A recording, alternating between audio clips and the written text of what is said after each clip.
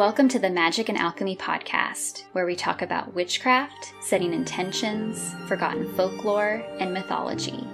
Created by Tamed Wild, magicandalchemy.com is a collection of stories, rituals, and articles crafted by a variety of creators and writers, including myself, Kristen Lisenby, and my co-host, Kate Ballou.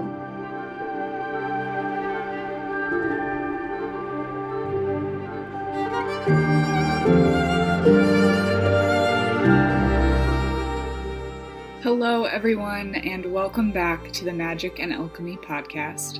I'm Kate Ballou. And I'm Kristen Lisenby. We only have 5 episodes left before the end of season 1. Yes, it's true. I know, I can't believe it. Dear listeners, don't worry though. We'll be back for a few special episodes during our break for the Sabbats, and please keep in touch with questions, comments, and desires for upcoming topics. We'll be back before you can say Samhain. So today we have a special guest sitting in with us, illustrator, maker, and artist Caitlin Barone. Caitlin is an artist born and raised in New York. She received a bachelor's in art and art history and has a master's in art education. Though she is knowledgeable of many mediums through her teaching background, her work is primarily crafted through pen and ink and photography. Her work delves into themes surrounding folklore, nature, witchcraft, women, and motherhood. She currently lives in Westchester, New York with her husband, daughter, and fur baby Daisy. Like Kate, Caitlin is someone I have never met in person. But thanks to the worldwide witch web, we connected about a year or two ago when I was doing social media for North Estella, Tamed Wild's jewelry line. Caitlin was doing some photography for North Estella at the time, and while chatting about our love of witches and ghosts, we discovered a shared interest in the realms of art, feminist literature, and astrology memes. In addition to her work as a photographer, Caitlin is also a jewelry maker and an illustrator, with clients like Hearthcraft Brooms and Tamed Wild. Not only has her art appeared in Llewellyn's Datebook, which I am a huge fan of, she also runs an Etsy shop, Flower Child Arts, and a Society 6, Flower Child Art and Design. And despite her busy schedule, Caitlin made time to join us via her home in New York. Welcome, Caitlin. We're so happy that you could join us today.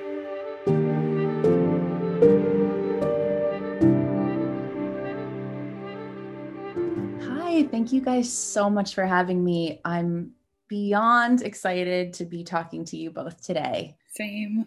So how are you today? I know that we're recording this episode a few days before Beltane, even though it will air a few days after. So I have to ask about your Beltane plans. What will you be doing to celebrate? Well, hopefully I'll be preparing some hydrangea to propagate with one of my good friends. And I'm pretty excited to try that. I've never propagated anything before.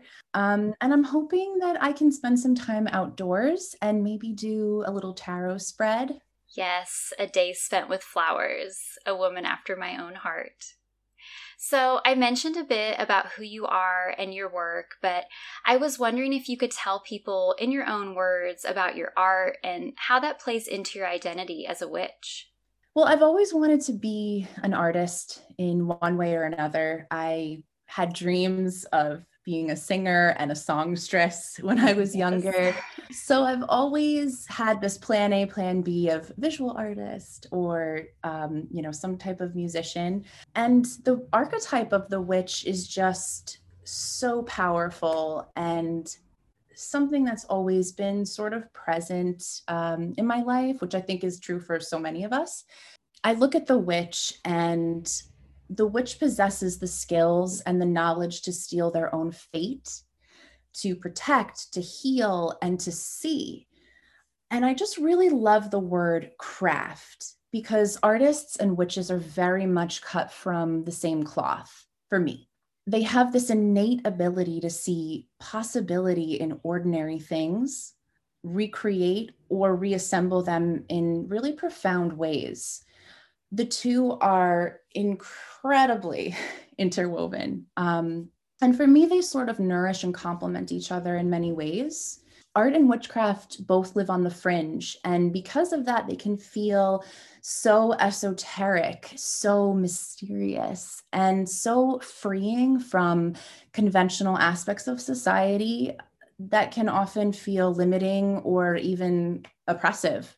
Magic making and art making are ways to manifest through transformation. In art, we're able to transform simple materials into something not only beautiful, but into something that has meaning and intention, or even be a vehicle of communicating through use of symbols, which to me is super similar to the witch with her seemingly ordinary tools and ingredients that she brews together and creates something mystical.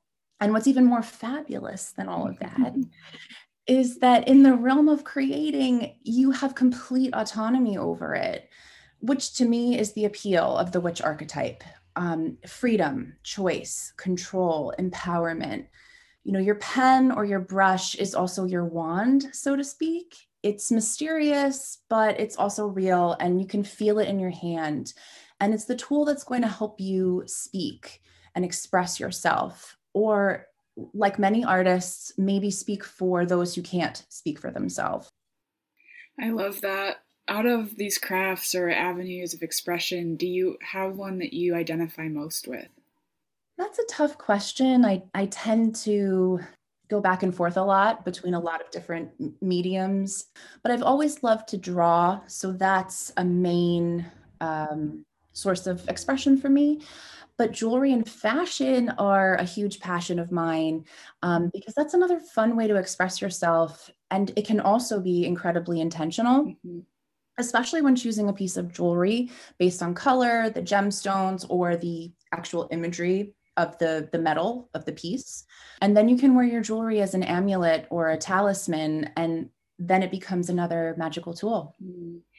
On episode 23, Kate and I dove into magical realism and surrealism, genres that have and continue to inspire us when it comes to writing and creating. And I'm curious, where do you derive inspiration from? So many things, I think.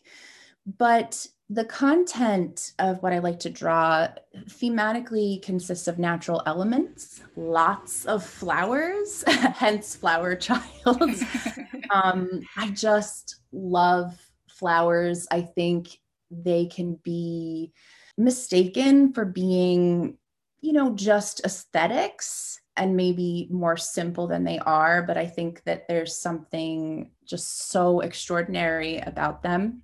And I also like to nod to the archetype of the witch, as I said before, which is really important in my life. And I think I like to show the witch in the way that I personally want to see her, because I depict a lot of my work is women.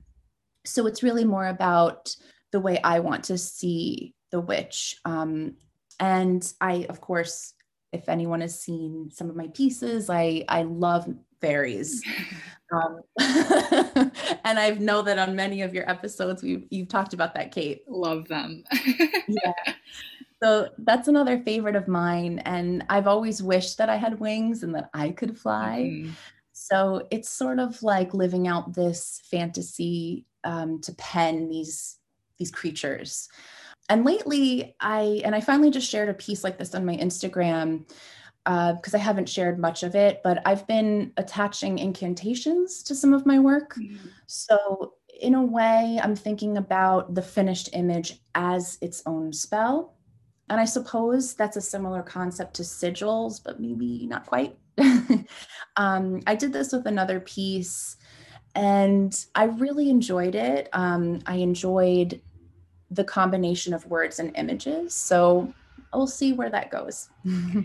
I know exactly what piece you're referencing. I saw it the other day and it's gorgeous.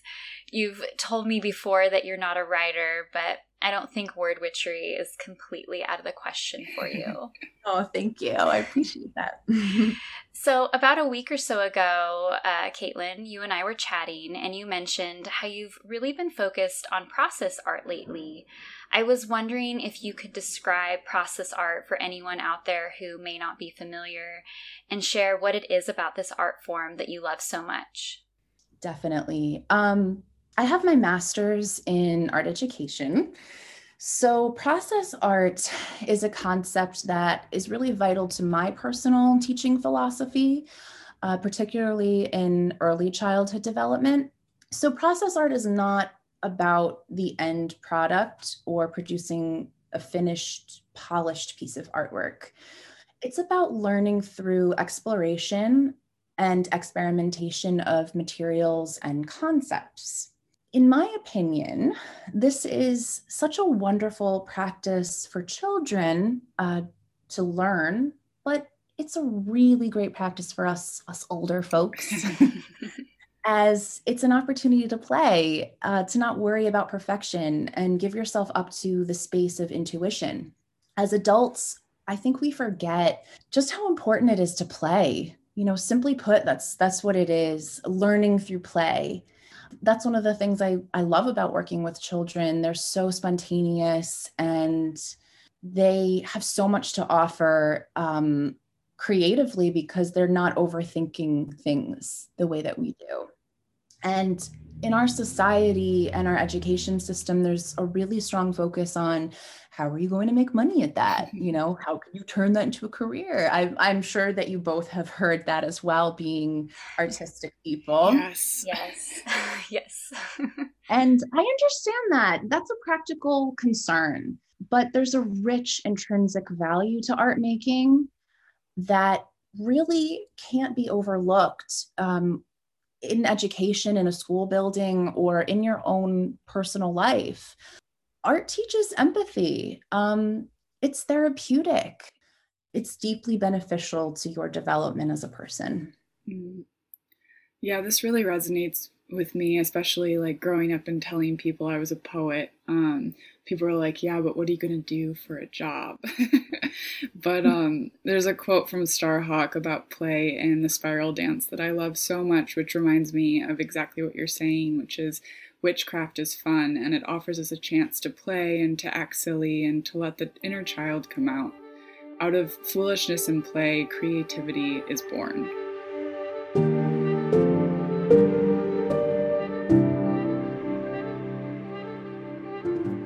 Do you consider art or the process of making art a ritual on its own? Absolutely. I think that rituals are a part of our everyday lives in so many different ways that maybe we're not even aware of. Art is ritual, and we partake in rituals all the time, right? In our daily lives, and even in moments that aren't daily, but they're impactful nonetheless. One of my anthropology professors used marriage as an example of a ritual because it transforms you from one state to another. You are single, and through the ritual, you transform into a married person. Now, the sexiest concept ever that I just absolutely love is the space between those two states. What is happening between those two states? That's what's called the liminal space. We can also call it the journey, the process, which we talked about before. Everything occurs in that space is the magic. In terms of art, a lump of clay transforms into a sculpture. Everyone else sees the sculpture in the end, but what I'm most curious about is what happened in between.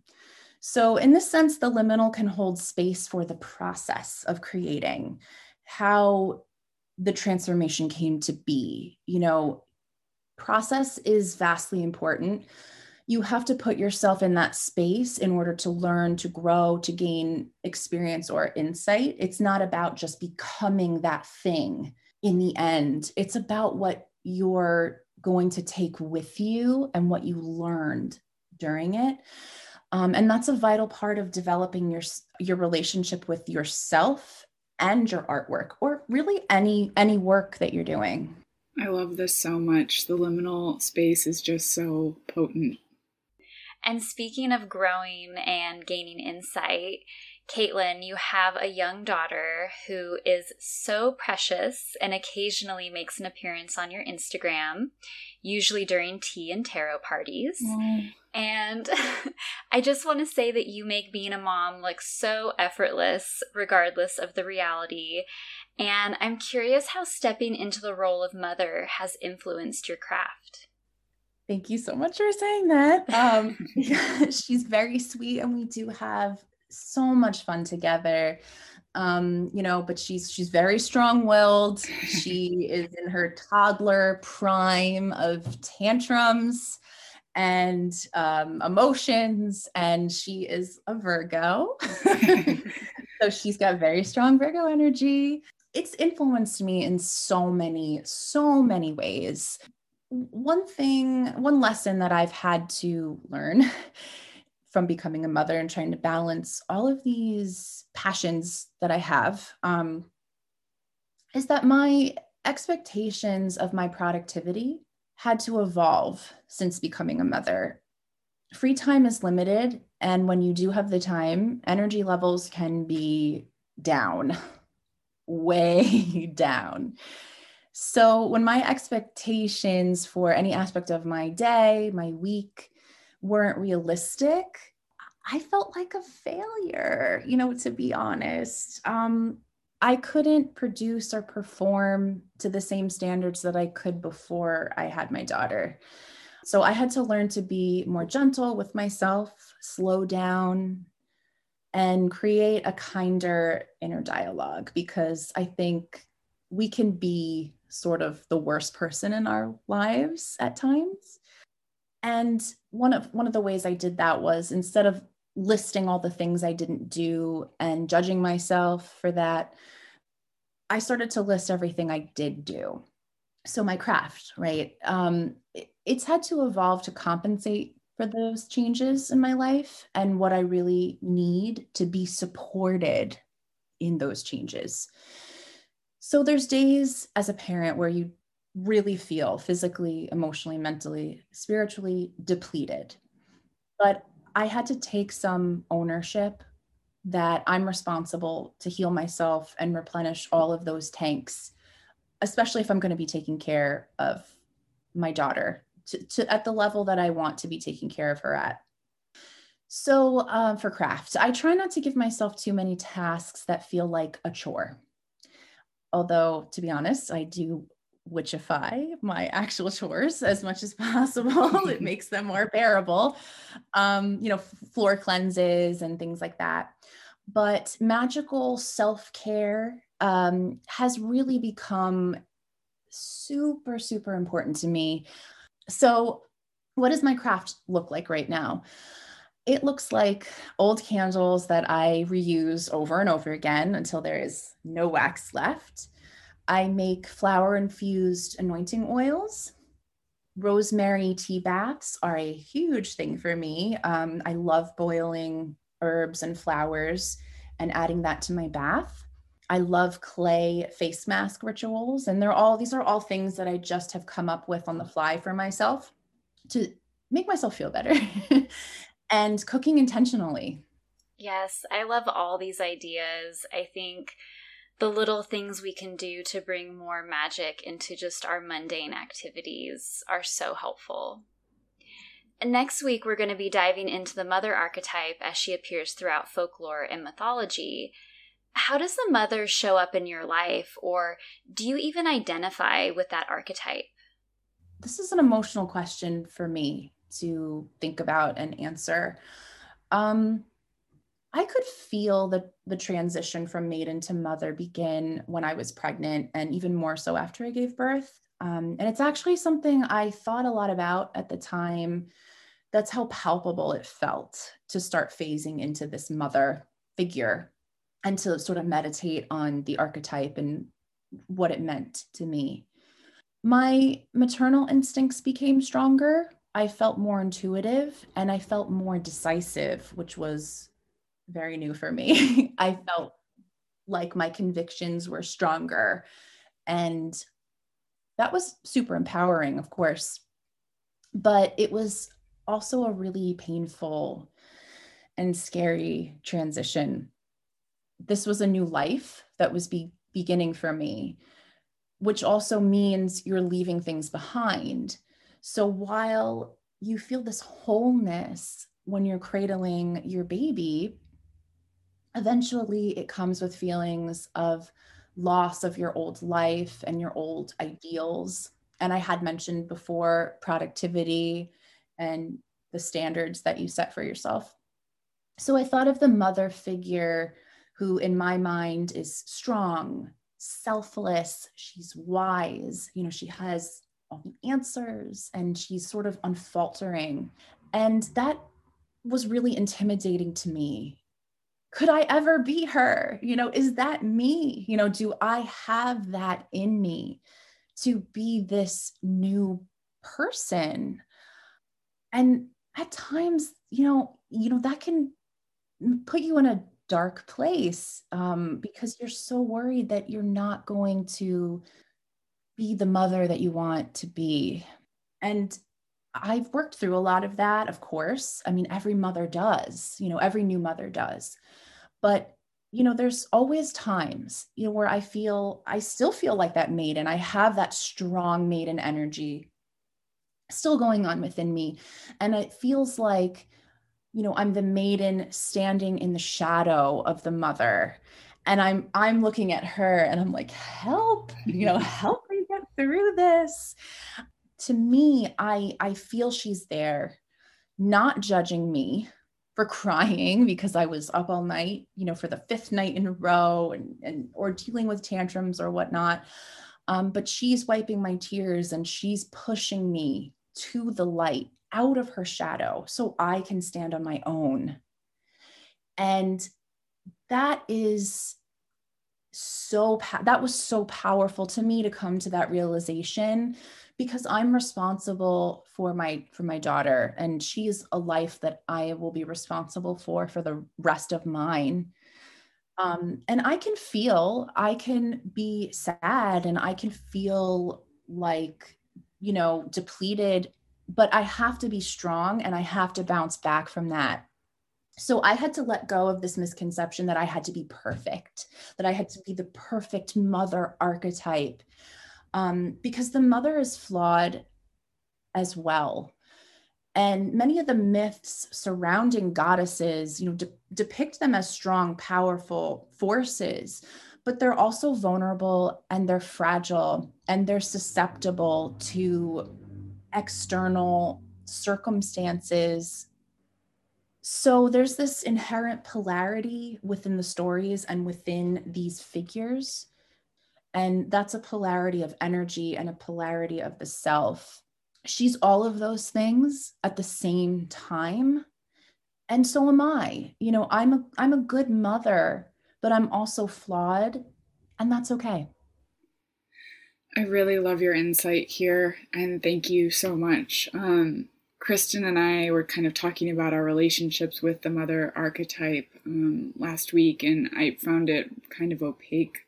But I really love the nuanced way that you describe the instinct and intuition and the fragility and flaws and coordination with her strength and steadfastness.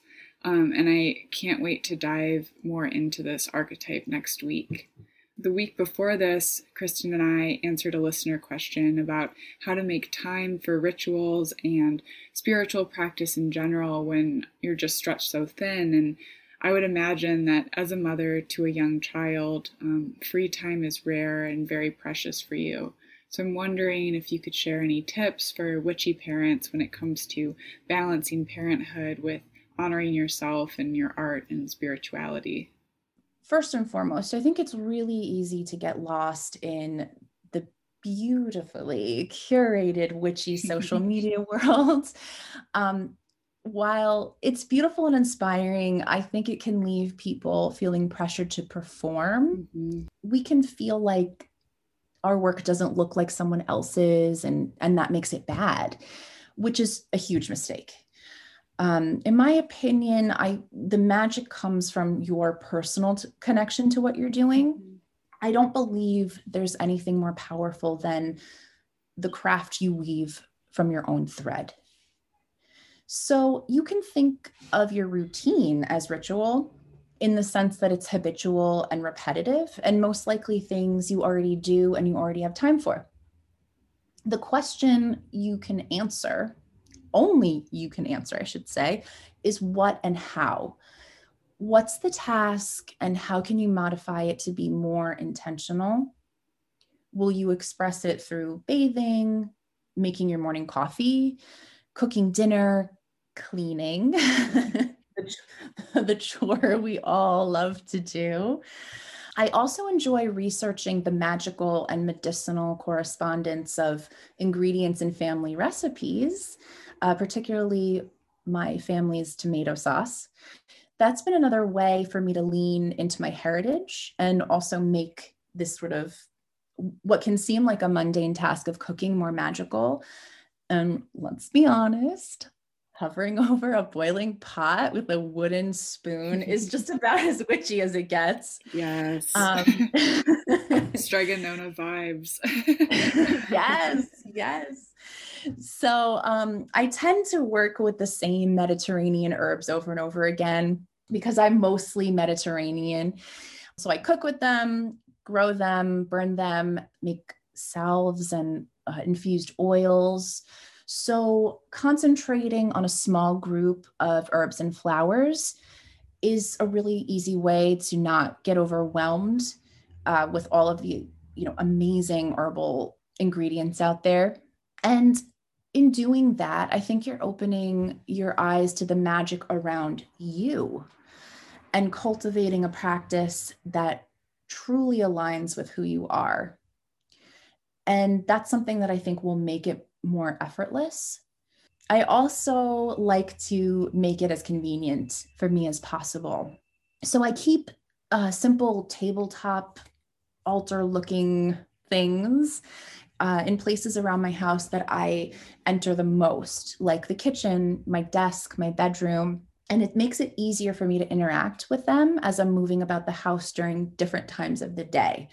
So one of the things that I like to do is keep a lot of lavender sprigs in little vases or on bookshelves and keep matchbooks close by. That way I can just kind of pluck one, burn it, do a quick little quickie smoke cleanse, if you want to say. It's not a whole full-blown ritual, but it's something that I need sometimes throughout the day. And I'm juggling other things. So it's quick and it's easy and it's always there for me. I also keep candles, crystals in pretty much every room, small jars of roses, and I keep spray bottles with rose water in the bathroom, in my bedroom, and I can spray my face with it. That way I can sort of just decide at spur of the moment that I need something or I want to do something. They're my most turned to tools. So, and I think just remembering that simplicity or quick, it doesn't mean ineffective. Yeah, I'm really happy that you said that because I just agree that authenticity is key. So I have to think that quick daily spells are even more effective than an elaborate moon ritual if you're pressed for time or your mind is going to be elsewhere.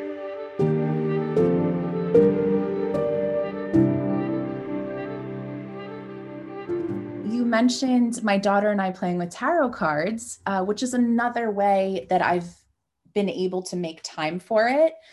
I don't really recall how we started to play with them. I think she found a box of cards on my bookshelf and just took them out one day. But she really enjoys playing with them. So she started handing me cards or leaving them on my desk or leaving them on the couch. And I thought, this could be interesting. It was as if she were pulling the cards for me. Mm-hmm. So I started taking pictures of them and then reflecting on them later when I had time to consider what they might have meant. So that's been a really interesting collaborative activity. And again, I just want to point out that I don't put pressure on myself to do it. If she goes for the cards, then we do it. Then we play with them. She hands them to me, and it's so hilarious. She just started like holding a couple in her hand and babbling at them and like moving her hands and talking. So I sit there and I'm like, yeah, really? That's what the wands mean? So it's really fun. Oh my gosh. In a world where we're barraged with the notion that putting energy into our art is not as important as a traditional 9 to 5 real job, and I'm using air quotes here when I say real job, what drives you to keep creating, and how do you nurture that side of yourself even when society suggests we should be or do something else? Well, this is going to sound a little aggressive. Yes. But I don't care what anyone thinks about what I'm doing. I have always been weird. I cannot contain it. I cannot contain my emotions or my opinions. When I want to do something, I do it. And with age, because I definitely didn't feel like this when I was younger, but the older I have become, the more I've learned to trust myself to make decisions that are best for me. And there's my Sagittarius energy. Yes. Of course, it's not always easy to maintain the drive. There's self-doubt, imposter syndrome, demanding toddlers and other responsibilities. But I try to talk to myself the same way I would a student. Do you love what you're doing? Yes. We'll keep going. Make time, make it important. Remember why you started in the first place. And I have to acknowledge the two sides to this work. There's the extrinsic and the intrinsic motivation. You have to grind and hustle to be an artist, whether it's part-time or full-time. We all need to make a living. And many artists I know have multiple jobs in order to do that. And you have to remember, a lot of people that aren't artists, they don't know the work that it takes. Artists invest payless time in themselves by having the discipline to practice, conceptualize the work. You have to come up with the ideas, continue their education, critique themselves. And those are all really crucial to polishing your skills so that you can get work and you can make money. And that's a really powerful drive to continue. I had a photography professor say, not only were we going to learn about fine art photography, but he was going to teach us the skills so we could go out, get a job, and set up a photo studio. And that's really important stuff. Ultimately, though, we can't lose sight of where the impulse to create came from to begin with. And that came inside, from your gut, your soul. Something inside you said, I need to get this, whatever it is, out onto paper. So I think the art that we all strive to create and the art that we really want to be making is the art that comes from your soul. That's the work that's an extension of you. It has something to say. It's imbued with your emotions, your thoughts, and everything that moves you is in that work. And chances are it moves the people who are looking at it. Don't let yourself stand in the way. And don't let anybody else stand in your way. If you have people in your life that are discouraging you from pursuing your art and your passions, those aren't people that you need close to you. That's not energy that you need. And those aren't people that are rooting for you. Absolutely. So can you say a little bit more about your Sagittarius self? I would love to know what resonates most with you as being a Sagittarius. Well, as a Sag, I love to talk about being a Sag.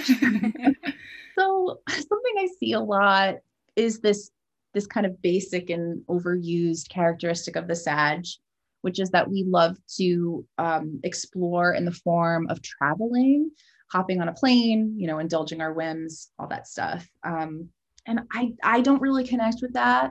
I also think it's a little elitist, who not everybody has the time or the money for that. The operative word here is explore. For me, Sag energy is more about thinking outside the box, crossing boundaries of thought and convention, exploring new ideas, exploring ourselves, being adaptable, being open-minded and curious. So those are the parts of Sagittarius that I really resonate with. And of course, the honesty of Sagittarius energy is huge for me.